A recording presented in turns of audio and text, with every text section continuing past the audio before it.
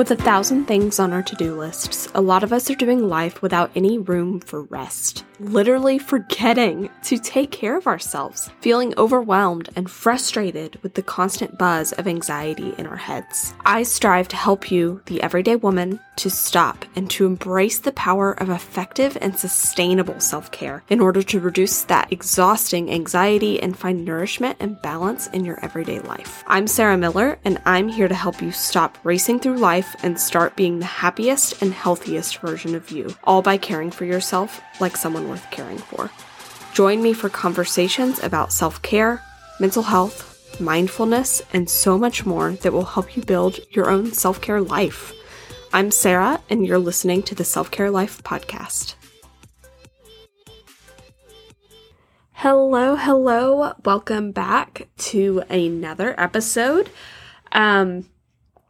Today, we're going to be talking about time and having the time for self-care and now not being the right time and all of that fun stuff.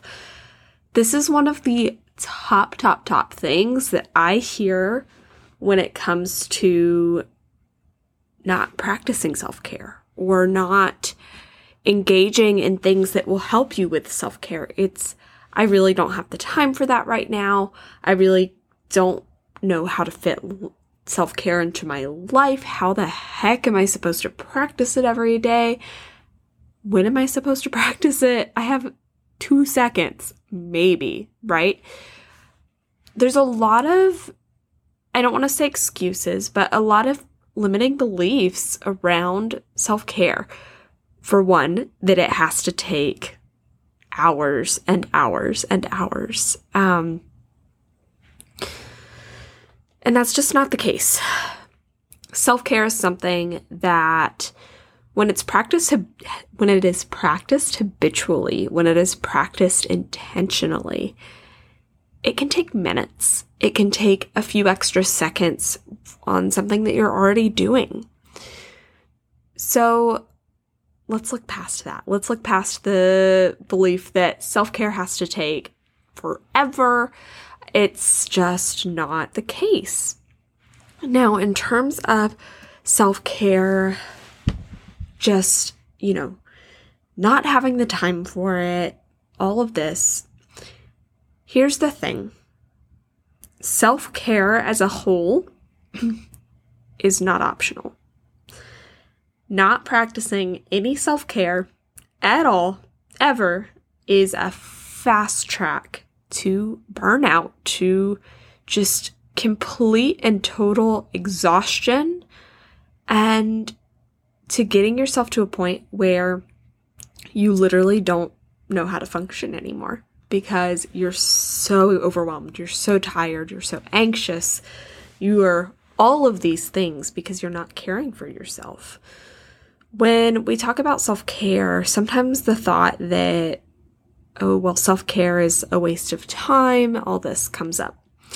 Self-care is about supporting yourself. It is about picking yourself up. It is about getting yourself to a spot where you can show up in life the way you need to, whether that is as a mom or as an employee or a business owner or a wife or girlfriend or partner or whoever. Whatever role, whatever responsibilities you have in life, you have to be able to function, to do those things. You have to have supports in place for yourself. Now, when I say that doesn't mean that you need to take a bubble bath every day. That doesn't mean that you have to meditate for hours every single day. Having self-care be a part of your daily life is about striking a really nice balance so that you feel nourished without feeling like you have to spend hours on everything all the time, on everything self-care, I mean. So, yeah, that's my spiel on that. And then here's the question of this. Sometimes you hear, or here's not really a question, but another point, I suppose.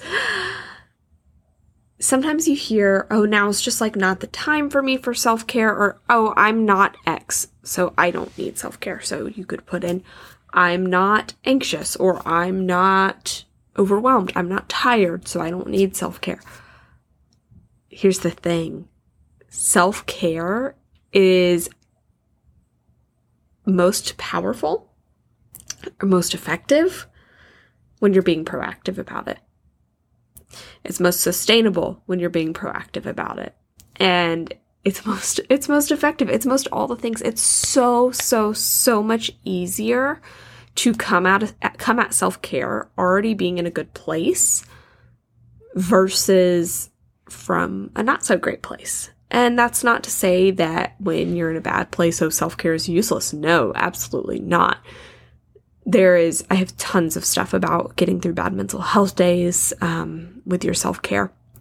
So just keep that in mind. And keep in mind that you do not need to do anything in particular or be anything in particular to deserve self-care. Just because you're not a mom, just because you're not employed full-time, just because you're not overwhelmed, or because you're privileged, just because of all of those things does not mean you don't deserve or don't need to take the time for self-care, or that now is not the time for self-care.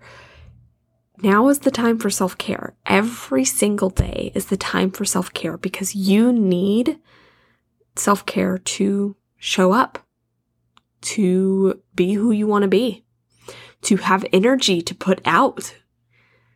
You need all of this for self-care, or for life to function, to be a human, right? So consider that next time.